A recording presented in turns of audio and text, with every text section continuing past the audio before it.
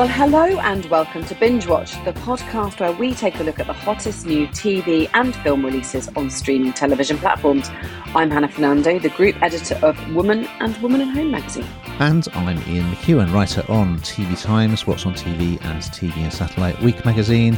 And today we're looking at the new releases for the week starting Friday the 14th of July 2023, including the return of Apple TV's galaxy-spanning sci-fi saga Foundation and the highs and lows of a disgraced tennis legend in the ITVX documentary series Boris Becker, The Rise and Fall.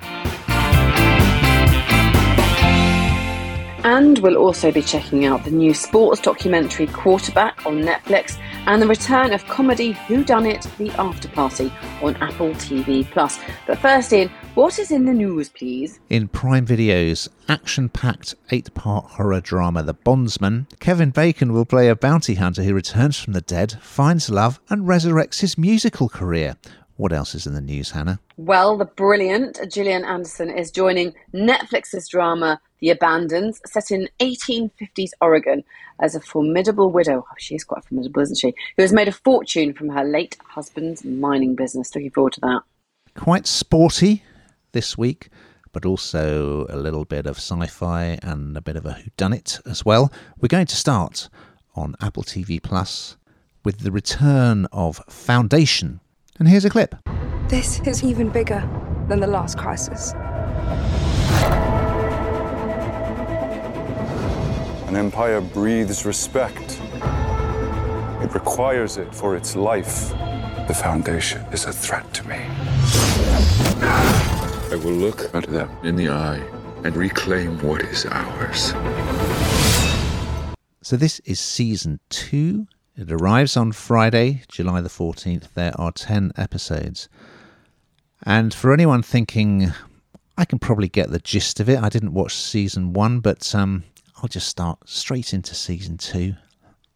Or don't, because I tried to do that and it's absolutely impossible. So yes, what we probably should have done is get my colleague, who is our resident Foundation expert, on to review it for us. But never mind. What I can say is it looks amazing. They've spent a lot of money on this. It's based on the novels by Isaac Asimov. Well, if I tell you what the sort of summary of season 2 tells you, and you'll realise how complex it is. As the Cleons unravel, a vengeful queen plots to destroy empire from within. Harry, Gull and Salvor discover a colony of mentalics with psionic abilities that threaten to alter psychohistory itself. So relatively straightforward, as you can see. In English, please, now, Ian. So what I do know is, well, it's a very exciting start, actually. There are these 3 clone kings. They're called Brothers Dawn, Day and Dusk. I like what they've done there. And one of them, Brother Day, is played by Lee Pace, who spends a lot of time with his top off. And if I was as ripped as he is, I would do as well. We start off and he's making love, and suddenly all these ninja-type assassins burst into his bedroom. There's a fantastic action scene. I mean, all the set pieces in this are brilliantly choreographed, and the special effects are superb as well. And it turns out that, well, of course, I didn't watch season 1, so I wasn't up to speed. He was making love with his robot girlfriend. That's what life's going to be like in the future, of course. In series 1... the brilliant Jared Harris, who's done so many great things, Chernobyl, Mad Men, he's just superb. So he played this scientific guru, Dr. Harry Selzen. Through a mathematical calculation, he predicted that the Empire would face this massive disaster. And so a group of exiles called the Foundation went to sort of build a new civilization on the planet Terminus. Okay, are you with me? So as we rejoin, it's more than a century after the finale of the previous season. Yes, as I say, there's this assassination attempt. Meanwhile, Foundation hero Salvor Hardin, played by Leah Harvey, she's getting to know her biological mother, Gull, played by Lou Lobel, and they go on this dramatic mission involving going underwater. It's got an interesting look. I mean, I'd say Brother Day, he's almost got he looks a bit like a sort of Roman ruler, I guess. the spaceships and the planetscapes all look amazing. I mean, perhaps if there was one criticism of it, perhaps it's a little bit sort of earnest and worthy. But if you like sci-fi, I mean, this is about as extravagant and ambitious as it gets. So, but I would say, yeah, do watch series 1 because you will have absolutely no idea what's going on otherwise. Hannah, not sure this is one for you. It's so complicated for my brain. I really struggled. You are so right. You need to see the first series because otherwise you're going to be in trouble. There are 10 episodes here of this, and I feel like it's brain overload. I mean, you've tried to kind of condense all the information in quite a short period of time, much better than I ever could. And it blows my mind. There's some eye candy in here, as you mentioned. Very good, lovely, enjoyed that. It's very gritty. It's full on. It is worthy, like you say. I'm not a massive sci-fi fan, as anyone who listens to this will know, but it does what it does very well. I mean, you can't get away from that. But I just find it complicated, and I often talk about when you, well, for me anyway, when you and lots of people are very busy, donating that time to sitting there and doing one thing and one thing only is often quite tricky, and I think that that's exactly what you've got to do here. You need to clear the decks, sit down, watch the first season, and then get into this and do nothing else, because you will have lost yourself within 10 minutes otherwise. So yeah, I think it's good. I think people that like sci-fi will like it. There's lots of elements to it, but clear your day, clear your evening, do nothing else. Okay, now we move on to the first of 2 sports documentary series that we're looking at this week.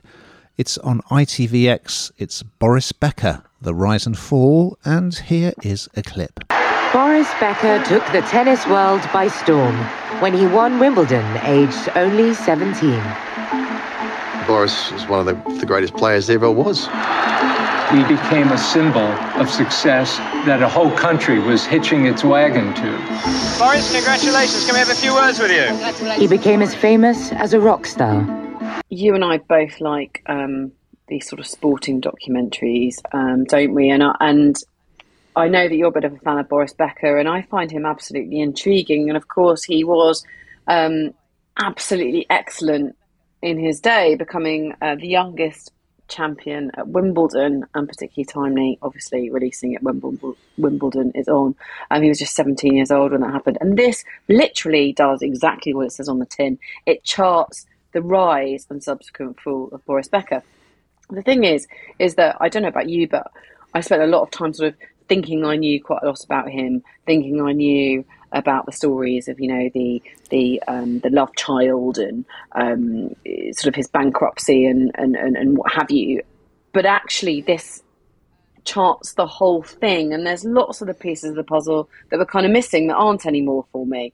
And it's very close. You see lots of, footage that I've certainly never ever seen before. And also the personal side. So there's this great tennis player, but then alongside this and this huge, we've seen it a number of times before, haven't we, where people are just so successful, earning loads of money, and their personal life kind of, I suppose, just spirals. And to a degree, this is kind of what happened here, and I'm not excusing any behaviours when I say that. But you can see the two sort of running alongside each other, so his meteoric rise and huge fall from grace. So it's 2 parts, and it's got lots of interviews, exclusive interviews with people that know him really well for the first time. So lots of new content here. I didn't know that his divorce, his first divorce, cost him $11 million. Awful lot of money. And that was sort of started the financial downfall. And of course, then eventually he ended up inside. He does seem quite a likeable character in places, which sort of almost goes against, some of the behaviours, I should say. But like with any of these things, you've got a genius on your hands, and then you are seeing exactly what's happened. So not just the pieces that we're piecing together from newspaper reports or articles or what we've heard or whatever on radio. This is the real, true story. So I found it incredibly interesting, incredibly sad in places, and reminded me just how brilliant he was on the court. Did you enjoy him? I did enjoy it. However, I think it suffers slightly because it's not so long ago that Alex Gibney's feature-length documentary, Boom Boom, Boris Becker versus the World, was on TV. It's only a matter of months. That was very, very good. So I kind of think it's too soon for this to be shown, because anyone who watched that, a lot of this material has been covered in that film. I suppose the difference is we're hearing more from the wives and girlfriends in this one. But yeah, Pat Cash features, and he does make the point that, of course, Boris was 17 when he won Wimbledon, which is incredibly young, and became like a rock star, basically, and was on chat shows and so on. And anyone who gets that level of success that young, I think it's, they're quite likely to go off the rails. And sure enough, that's what happened with Boris. But he seems to have been, although things didn't work out with a number of women, they still speak quite fondly of him and saying, how charming he was and how funny and caring. But he just sort of had this fatal flaw. And sort of on the court, he performed best when his back was against the wall, when things were going really badly, and he kind of took that high risk strategy into his financial affairs, and of course came an absolute cropper. So I miss seeing Boris on the Wimbledon coverage wearing his blazer, and I think he's a charming guy. But having seen Gibney's documentary quite recently, I kind of felt a lot of this was already quite familiar, but it's still worth a watch. We're sticking with sport now for another new documentary series on Netflix. Now, this arrived on Wednesday the 12th, so it's been around for a couple of days. It's called Quarterback, and here is a clip. This is about as close as they'll ever get to seeing what it's like to be a quarterback in this league. I dedicate my life to football. All day, all day! I love to compete. I love the relationships that come with that. I wouldn't trade it for anything in the world. So 8 episodes for this one. I've talked before about Last Chance U, another Netflix series, which followed, the first couple of series followed junior college American football players who were, it was kind of their last shot at the big time. This is not dissimilar, but it's the NFL, which is the top flight of American football. And what they're doing is they're following 3 quarterbacks during the 2022 to 23 season. And if you like American football, it's just great. So the 3 of them there's Kirk Cousins, who plays for the Minnesota Vikings, and it's almost kind of like his last chance to shine. He's quite a mature guy. Then there's Marcus Mariota, plays for the Atlanta Falcons, and Patrick Mahomes, who's quite young, and he won the Super Bowl with the Kansas City Chiefs. So they're mic'd up, and so you see them, a lot of gameplay, a lot of chat on the sidelines with the coaches, but you also see them at home. They're all family men. It's similar to a lot of the Netflix sports documentaries that are consistently good, and it's an absolute must-watch for anyone who likes American football. So yeah, I've already watched a couple of episodes, and I'm really into it. I love it. What did you think, Hannah? Yeah, well, I do. I just like this sort of thing, but I don't know much about American football. So something like this, it almost teaches me things as well, which I like. And I don't know what it is about these sort of documentaries. They're pacey, aren't they? I don't know, they're intriguing. I don't think you even have to, well, like me, you don't have to like the sport or know much about it to be interested and for it to kind of captivate you. And Netflix just do things very well, I think. They throw quite a lot of money at things. And this just has a bit of a wow factor to it. Everything's just bigger and better, isn't it, in America? And what's quite fun as well is that Cousins, after winning one game, he just shouts at the camera as he's coming back to the dressing room, "You like that?" And then at the next game, all fans have got banners with saying, "You like that," or "We like that." And then you see Mahomes, because he's mic'd up, you hear all the sort of sledging that goes on the pitch, and he's shouting at the opposition, "I'm here all day, I'm here all day." And there's one particular, because as a quarterback, these massive linebackers are all basically trying to break through the blockers and sack the quarterback, just injure him if they can, but just to get him on the ground and get the ball off him. So it's quite a high stakes, it's the most important position in the team, but it's also probably the most dangerous. So yeah, no wonder these guys are heroes. Now we're going to finish with a returning comedy series called The Afterparty on Apple TV Plus, and here is a clip. Look who decided to call. Has there been another murder? Actually...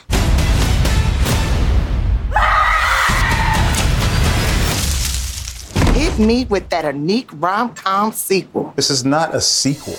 You are quite right. So this is season 2, and I had to refresh my memory a little bit about where we were at and what this was all about, because I don't think I was a great lover the first time round, and I'm not sure I'm a great lover this time round, although I can see why it's good, and I do like Jack Whitehall, and Jack Whitehall is a big presence in this. So it's basically all about, it's a whodunit.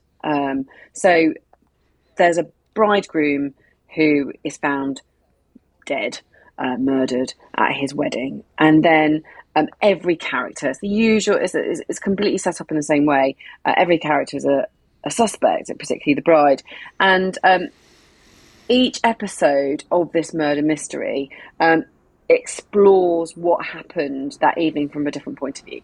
So it's kind of good if you like that sort of thing, but if I'm honest with you, I find it a bit slow. We talked a minute ago about things being pacey and kind of dragging you in and wanting to know. This feels a bit sort of tongue-in-cheek. It doesn't feel very real. It was not, obviously, and I don't know. It doesn't have any authenticity about it, and I don't know. I wanted it to be great. I wanted to really love it, and as I say, I kind of refreshed my memory about season 1. And Jack Whitehall, most things that he touches turns to gold. And obviously, this is popular because it's come back for another season. But I don't just think I have to watch the next episode. I really need to. I really want to know who did it. I just didn't have that sort of. That want, it didn't grab me in that way. And I might be on my own now. I don't know what you thought, Ian, but for me, I don't know. There are returning characters. There's a thread from the original. So as I say, if you like the first one, the first season, you'll like this season. I don't know. It just felt a bit empty. It just felt like there could be more. That's just my thoughts. Okay, well. Of course, season 1 was about an after party, wasn't it? And it was a party at a celebrity's house after a school reunion, and he sort of literally fell off a cliff. And then you had the police investigation. And Tiffany Haddish was the detective Dana, and she's back, and she's very good, actually. She's great value. Jamie Demetriou, the British comedian and comedy actor, was in season 1, and as you say, we've got Jack Whitehall as the best man in this one. So yeah, this all takes place at the wedding, as you say. And I did like the character of the bridegroom who is murdered, but in each episode you flash back. Each character tells their version of events from their point of view, and it's all each sort of flashback is done in a slightly different style. So one of them is like in the style of film noir, for instance. And the bridegroom's quite funny. I don't know if he's on the spectrum or whatever, his character, but he's brutally honest all the time, even when it's very socially awkward. So that's quite fun. I mean, I think it's pretty fluffy stuff, isn't it? I agree with you in that I watched episode 1 and it was fine, but I didn't feel, I really have to see it through to the end. And it's quite a lot of episodes. And I should say that two episodes dropped on Wednesday the 12th, and then it'll drop weekly, this one. So you can't binge watch it. You'll have to catch it week by week. But there seems to be a real vogue for these whimsical whodunits now, both on the big screen and on TV. So people obviously like them. And yeah, it's perfectly pleasant bit of entertainment. So I didn't mind it, but it didn't blow me away. Now we've got to that time, Hannah, where we find out what the heck you've been binge watching on. Well, you'd have to be under a rock, wouldn't you, if you weren't watching Wimbledon at some point. I'm definitely watching that and absolutely loving it. Partly just to look in the royal box, or just to see who's there. I love celebrity spotting in those situations. But anyway, and also a place in the sun, because at the moment the sun seems to have disappeared. So I just want to remind myself of what that big yellow blob in the sky really looks like. Agreed. Plenty of Wimbledon, plenty of Tour de France, which I absolutely love on ITV4. And I don't know about you, but there's so many series that we sort of got part of the way through or got to the end of what was available and then never went back to. So we've gone back to the brilliant Ozark on Netflix just to finish that off. And if you've not seen it, it's highly recommended. Now, we've just got time to look ahead to what we're going to be talking about next week. So what's on the agenda, Brenda? Well, Kami and his team want to take their Chicago restaurant to the next level as The Bear returns on Disney+. And Aidan Turner plays an elite tennis coach facing allegations of abuse in the Prime Video drama 15 Love. So, we look forward to those and much, much more. But in the meantime...